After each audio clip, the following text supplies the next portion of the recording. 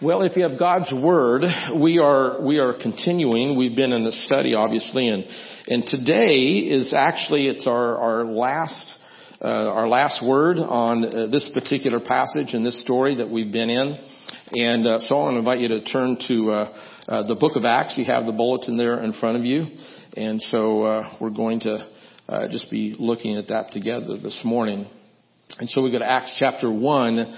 Looking at verse 29 and 30 in just a minute here. So I'll give you a chance to turn there. In Acts chapter 1, looking at verse 29 through 30. How many of us agree that we all have problems in life? Okay.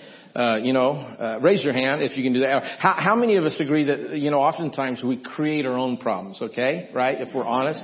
Like the other day, I was out golfing with one of our members, Chad Wolf.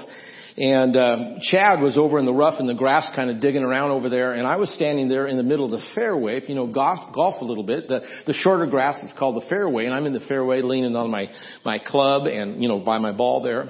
And waiting, and Chad's over there, kind of digging around there in the longer grass. And there was a twosome behind us, and that twosome was kind of becoming impatient. And so they yell at me. They said, "Hey, why don't you help your friend find his ball?" And I said, "Oh, he has his ball. He's looking for his club." I mean, we make our own problems, our own troubles. I had to laugh when I had a lady by the name of Gloria Carberry came up to me a few years ago when I was pastoring in Florida, and she shared with me a funny story because I was making this kind of statement that we create our own problems. And she says, "Pastor, you made me think of this story, and I got to share this story with you, and I'm going to share it with you this morning." And she was a nurse for like 35 or 40 years. I mean, many years she was a nurse, an RN. And she was telling about one afternoon, this lady, about 50 years of age, was not responding well to medication. She was having some side effects and some crazy things were happening. And so, one afternoon, this lady came out of her room and she's pushing, the stand with the IV, and she's got the hospital robe thing on, open in the back. And she's just yelling, "I swallowed my watch! I swallowed my watch! I swallowed my watch!" And so she gets her and she helps her back to her bed, having these side effects happening. And so they thought, well, maybe she really did. And so they got the doctor and they took an x-ray, and sure enough, there was a watch in her stomach. And so Gloria said, "Doctor, should we, do surgery? What do you want to do? How are we going to take care of this?" And the doctor just smiled. He said, "No." He says, "Let's just wait." And sure enough, guess what? It came out shiny and new. And Gloria, she said this, she elbowed me. She says, "Guess what, Pastor? It was a Timex and it was still ticking." I tell you, we create our own trouble, our own problems. And, sometimes they're just silly like that. And then sometimes, they're heavy, they're serious, right? And I don't know what you've brought with you today or what problems you've been wrestling with. But now we've been talking about the disrupted life, and I look at this man, the jailer, that's, the focus in Acts chapter 16 here in verse 29. And remember, Paul and Silas, they'd been thrown in jail, they'd been beaten and thrown in jail, and their feet in stocks. And now the earthquake happens, the doors fly open, and then the jailer wants to kill himself because he's failing at his job. And then Paul yells, "Don't, we're here for you." Remember the story. It just unfolds for us. And then we see in verse 29 and 30 his reaction after Paul yells at him, "Don't kill yourself. We're here for you." And here's where we pick up. The jailer called for lights and rushed in and fell trembling before Paul and Silas. He then brought them out and asked, "Sirs, what must I do to be saved?" So imagine the jailer, his life has been turned inside out. His life has been turned inside out. He's in disarray, so much so that he wants to kill himself. But now he hears this, something's happening. The Holy Spirit is speaking. And he's saying, "What must I do to be saved?" Now, the fact is, most of us are saved here in this room this morning. So for us, maybe the right question, the right question for the jailer was, "What must I do to be saved?" But I wonder, what is the right question for you this morning that are sitting here listening to this? And maybe the right question is, what does a spiritual awakening look like? What does it look like if I was really living a life with the character of Jesus in me and the Spirit of God was living in me, and that was a transformational experience, having His Spirit living in me, God's Spirit. And what would that look like? Or maybe the question would be, how should righteousness and holiness work its way out in my life if I believe in the holiness of God, and God says, be holy therefore as I am holy? What would it look like, if we were really on fire for Jesus Christ? Remember sermon 3 of the series we decided that the jailer had a conscious awakening. Remember we talked about, John Wesley and the warming in his bosom and the burning in his heart. And then he begins to work out this idea of a second work of grace, not just the first grace where we're born again, but the second work where the Holy Spirit comes in and we're filled by the Holy Spirit and baptized by the Holy Spirit. And we begin to live this life of holiness or Christian perfection, because that's what God calls us to. John Wesley's working all that out. And so I think it's good and right for us in this study, as we begin to pull all the strings together and kind of wrap it up, if we look at what I want to call the 8 signs of spiritual awakening. In fact, I believe, initiated by this passage or this story, really the full narrative. And of course, if we continue to read, this impacts the family of the jailer, and they get saved, and they of course help Paul and Silas. And you know the story, but as we look at this whole narrative, there are, I believe, 8 signs of spiritual awakening that I think we would do well if we were to review this morning. I want to share them with you today. So go to verse 29 back there and look at that. The jailer falls trembling before Paul and Silas. In fact, the psalmist in chapter 59 writes of not only praising God, but notice this, he writes of wanting to please God. So I referred to the psalmist last Sunday about praising God and worshiping God as Paul and Silas were, but notice the psalmist also is writing something about there in chapter 59 of pleasing God. We see this when I'm starting to talk about the 8 signs of spiritual awakening. This is key. The behavior of the jailer, and then we go to Luke chapter 7 where the Pharisees invite Jesus over for dinner, and while he's reclining at the table, what a picture we have where he's reclining at the table and there's the woman there, and in his presence, the presence of the Son of God, what happens? She begins to cry as she's there, behind Jesus, sitting behind Jesus, and then she moves around in her crying and her tears, and the Scripture says that she wets his feet. If he's reclining over here, he wets his feet with her tears. And then she begins to wipe his feet with her hair, and this process is happening, and those in the room are watching this. And then after she wipes his feet with her hair, then she kisses his feet. And as you just imagine that happening, you can't help but have your heart move just a little bit. And then we have Jesus who says, listen to this. Jesus who says, after she's finished wiping and kissing his feet, Jesus says, Simon, look at this woman. She is forgiven. You are not. Why was the woman's sins forgiven? How was Simon falling short? Think about that for a moment. How was Simon falling short? What was it in the woman's demeanor that opens this window of forgiveness? Of course, we're looking back at the demeanor of the jailer as he falls, on his face there before Paul and Silas. There is something that's happening in that demeanor. And now we have the demeanor of the woman that's washing, Jesus' feet with her tears and drying his feet with her hair, and that same kind of demeanor. And we see this, and see, this is the first sign of spiritual awakening, church, and it is brokenness. Because you see, it's only in brokenness does the image of self cease. It's in brokenness the truth of God's love shines through. It is in brokenness that we experience the rebirth of God's image in us. When we're fully empty out and we're fully cleaned and cleansed and we're fully prepared to be filled by the Holy Spirit, it's in brokenness that process begins to happen. And then that leads us to the second sign of spiritual renewal or spiritual awakening, which is self-control. Notice the self-control. The jailer, he's under conviction, and so he turns the lights on and he rushes in. And so there's this action that's following the conviction. And what I want to say is that decision seems to follow conviction. Let me say that again. Decision seems to follow conviction as discipline follows obedience.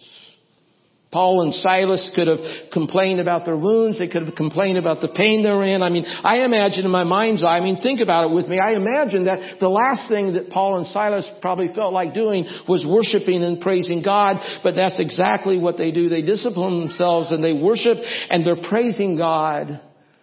And they're in self-control. In fact, in 1 Thessalonians chapter 5 and verse 6, we read, be alert and self-controlled. And then in verse 8 of the same chapter, let us be self-controlled, putting on faith in love. And then we remember Timothy, the churchman, is saying that self-control is worthy of respect. And then in the summation of the fruits of the Spirit, as we are filled with the Holy Spirit, and there's a summation of all those fruits, it is in self-control. It's in self-control. A spiritual awakening is not just a renewed interest in God. Because we can have renewed interest, maybe through great teaching or renewed interest in, a big event or a program. But you see, spiritual awakening is not just a renewed interest about God. It is something that what follows is a commitment to the parts of self that we know that are out of control. And maybe it might be our emotions, it might be our temper, it might be the fears that we're wrestling with. Proverbs, we read in one place where Proverbs, the writer there writes, a wicked man flees though no one pursueth. Why would he write that? A wicked man flees though no one pursueth, because we are, haunted by our guilt or by the wrong that's in our life, and we're constantly looking over our shoulder. You see, spiritual renewal begins to touch in all of this, and sometimes it's a sudden awakening that is required.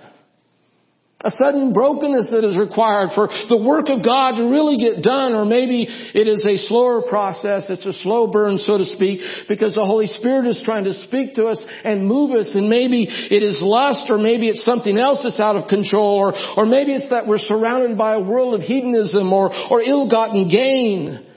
Self-control is probably one of the most unpopular ideas to preach about, by the way. It's not real popular to talk about this because, we're not perfect, we say. Nobody really cares. We might begin to say or think, hey, we only live once. I only live once. I need to do, what I want to do. Right? We start thinking this way, and the enemy loves it because it gets us completely off track. Well, I want to encourage you, because it is a process. It is a slow process, and what God is doing and working out in us. I remember as a kid, I had a button I got at church. It was a button that was about this big. It was white, and I mentioned this once before a couple of years ago, and I remember it well. That's why I'm mentioning it again. And it's this white button, and on it had a bunch of letters, just a bunch of letters, and the letters were P, B, P, G, I, N, F, W, M, Y. And it's just like in 3-4 lines, tight. And people try to sound it out. You can't sound it out. It's not a word. Each letter represents a word itself. And what the button meant was, please be patient. God is not finished with me yet. And what a great reminder, because yes, it's a process and it's progress as the Holy Spirit is teaching us, and spiritual awakening is beginning to happen. And part of the process, obviously, then is the next sign of the 8 signs, the next sign, which is humility. And think about the idea of humility for a moment. For centuries, honor and humility have been recognized by stooping and kneeling, and respected oftentimes. In some cultures, maybe more than others. But it's like, humility is like what I mentioned last week about a smile. That the smile or a smile is the same in every language, right? And so we see humility, it's kind of the same way. It can be easily recognized. And now in my mind's eye, I'm imagining as the jailer rushes in, hey, turn the lights on. He rushes in. And then he falls down on his knees, I imagine, with his hands out and his head bowed. And I imagine he's in this humble position. I think of Jesus' Sermon on the Mount, sitting on the side of that hill and saying, blessed are the poor in spirit, for theirs is the kingdom of heaven. I've realized that the less our spirit gets in the way, the more that God's Spirit can have His way. And that's so cliche, it's so simple, but we forget that We forget that, and our spirit begins to get in the way. And that part of the victory for us in our spiritual walk is understanding this dynamic of humility, spiritual humility. I like these lines. Humility for the world is weakness. Humility in Christ is confidence in Him. Humility for the world is empty of promise. Humility in Christ is the fulfillment of promise. Humility for the world sees it as being last place. Humility in Christ is the starting place of where God begins to do great things. Amen. I understand it's true that good leaders show strength and confidence at every turn. But great leaders show strength in humility. And we see that example in Christ. And then we begin to understand that, okay, we can show unconditional love. And that's the next sign, by the way. The next sign of spiritual awakening is unconditional love, which is the very essence of Christ's example to us in the crucifixion and the cross. And we understand the cross takes on many shapes.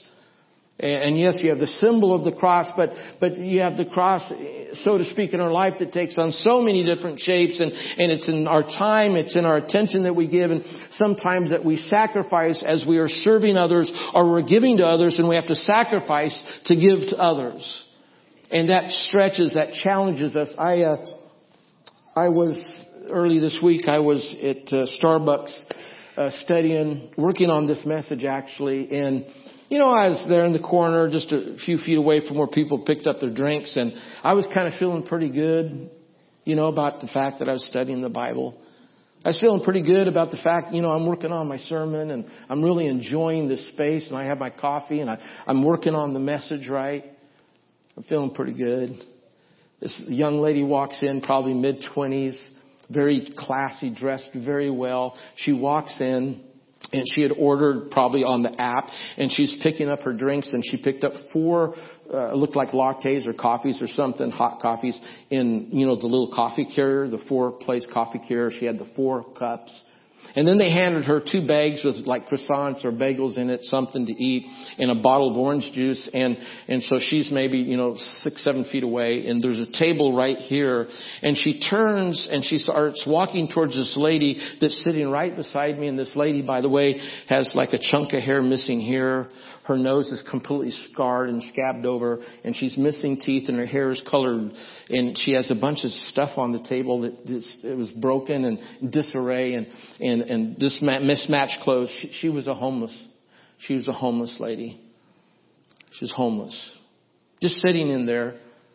And this young lady turns and she walks over, hands this lady the 2 bags of food and the orange juice, and she says, "Have a good day." And she walks out. I thought for certain that she would step into a Mercedes or an Acura or, something nice. And I looked at her, this classy young lady, and she steps into this car. I think it maybe was a Nissan, an old Nissan, probably 15 years old, and the bumper was dented in, or the fender was dented in, and the bumper was gone, and there was a missing hubcap. I mean, she had a car that was barely working. And she gave the food to the lady beside me that I had not even given a second thought to. I sat there like this, really humiliated. Spiritual awakening does not result in a greater awareness of self, but positions us to be comfortable enough to set self aside to help others. To be comfortable enough to set self aside to help others. This is so important. It's important enough to be golden. We call it the golden rule. To love your neighbor as thyself. You see, spiritual awakening, church, results in this unconditional love. And we will not be able to stop ourselves. We will not be able to help ourselves in pouring out and sharing this love with others. And then part of that leads us to the next sign of spiritual awakening, which is discernment. You shall know the truth, right? You shall know the truth, and the truth shall set you free. But the fact is, you see, if we're not there and the Holy Spirit's, and we're not where we need to be in our relationship, You see, the fact is, sin is fuzzy. And that's a funny phrase, I know. But hang with me. Sin is fuzzy. Because everything about life is just not clear when a heart is not right with God. Anybody agree with me about that? Sin is fuzzy. Our own thinking tends to be in a fog without the presence of the Lord in our life. Sin is fuzzy. All the important things that have real value is out of focus without Jesus. And the most crystal clear moment a person can experience is while in spiritual awakening. And Scripture mentions this. The truth will be unclear even to the unbeliever. And even, for that unbeliever, they might not even be able to discern what truth is. That's what the Scripture says. And so you see, this is key. This sign of a spiritual awakening is discernment, because it unleashes a spiritual common sense that really is not all that common, but it's matched by nothing else. Nothing else matches the value of this spiritual common sense. And then the discernment begins to be poured out upon us by the Holy Spirit as we are filled by the Holy Spirit. And then there's this peace and joy, which is the next sign of spiritual awakening. That accompanies the spiritual awakening is peace and joy. And someone once said, well, Pastor, considering how poor I am, or how sad my circumstances are, or how much pain I'm always in, or how alone I am because I have no spouse, how can I have peace and joy? Well, this is like asking, why do bad things happen to good people? Well, first let me respond to that by saying this, that peace and joy is not physical comfort, nor is it the temporary happiness that this world wants to sell us on. But peace and joy, I propose that peace and joy comes from the depths of one's heart, for one has encountered the truth of the living God, who is the creator of all things, the creator of heaven and earth, the creator of your life, who gave you breath and set you on the right path. It is a truth that comes to us because He loves us. Truth that is His plan is perfect and that He desires relationship with you. The truth that today is not forever, but forever is just around the corner, right? The truth that God adds value to your life, not in this world and the things of this world, but in relationship with Jesus Christ. That is the truth that sets us free, and peace and joy comes from knowing God. Really, really, really knowing God. And when you really know God, and you let Him know you, He already knows you, but when you really know God, then there's this deep peace and this joy that will overcome you, and you'll be blessed, and God will pour His will and His power and His strength in your life, and you will be set free. And that leads to the next spiritual awakening sign. You know what it is? Freedom. It's freedom. God gives us the opportunity to transcend the notion of fads and popularity and purpose in life that's bigger than ourselves. And fact is, my personal freedom came in recognizing that, it's not that I have to please anybody else or please the church or please, my family. It's that God has called me to please Him. To please Him, my Creator. And if I learn how to please Him, listen now, follow me, to learn how to please Him and to honor Him, then all of a sudden these things, these relationships and ethics and then the work and all the goals that I have and everything else begins to fall into place. Because I'm desiring to please my Father in heaven. And as I learn to please my Father in heaven, everything begins to fall in place. And all these other things become secondary because God is primary. That's what He calls us to. And when there's spiritual awakening, you see, all these things begin to fall in place. And then there's a renewed interest in Scripture. And you see, because, not because we are glorifying a book, but because it's now all about God. You see, spiritual awakening, that's what happens. Now it's all about God, and so we want to know God. We want to hear from God. We want His answers. We want His direction in life, and we find that in the Word of God. Because, you see, we love God, and there's this spiritual awakening that has happened. You see, the jailer, he asked the right question. He said, "What must I do to be saved?" And Paul's response, "Believe in the Lord Jesus Christ, and you'll be saved." And maybe that's your response this morning. Maybe your response is, I'm going to believe in the Lord Jesus Christ. I'm going to believe in Jesus. Because maybe you've not come to that place and it's not just hasn't clicked yet. And now there's something happening right now in your mind and your heart. It's clicking and you're saying, yeah, I want Jesus Christ to be my Lord and Savior. Or maybe possibly, and let me have your attention just for a moment longer. And possibly it might be that it's a spiritual awakening that the Lord is laying on your heart right now, that you want God to bring something alive in you, and you want this spiritual awakening so all these things begin to fall in place. And I believe that God wants to do that. I believe He wants to disrupt us. He wants to disrupt your life. He wants to do something fresh. He wants your relationship with Him to be as fresh as it possibly can be, because He wants to bring that spiritual awakening to you. And I don't know about you, but I desire that for myself every week. But especially this morning, I'm just sensing the presence of God trying to say something to my heart. And I want to feel His presence. I want Him to, Lord, to speak to me and talk to me and convict me. Whatever it is that I need to hear, I want to hear it from Jesus.